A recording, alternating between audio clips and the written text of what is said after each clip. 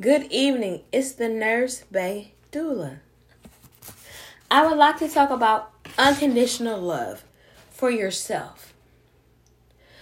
Do not underestimate the power of unconditional love for yourself. Once you do self-work, you will start to receive so many blessings from God.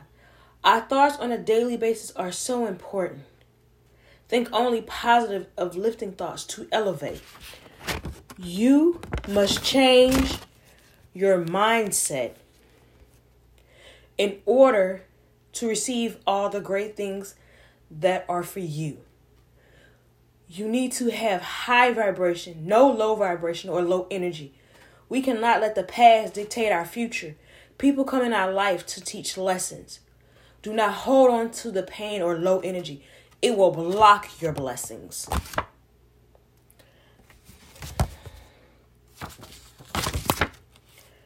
Do not let the negative energy control you or your thoughts. We were made to stay at high energy and high vibration. We were made to win and be abundant in everything we do. Push through the pain, and the sun is shining on the other side. Do not be fearful or stagnant about your growth.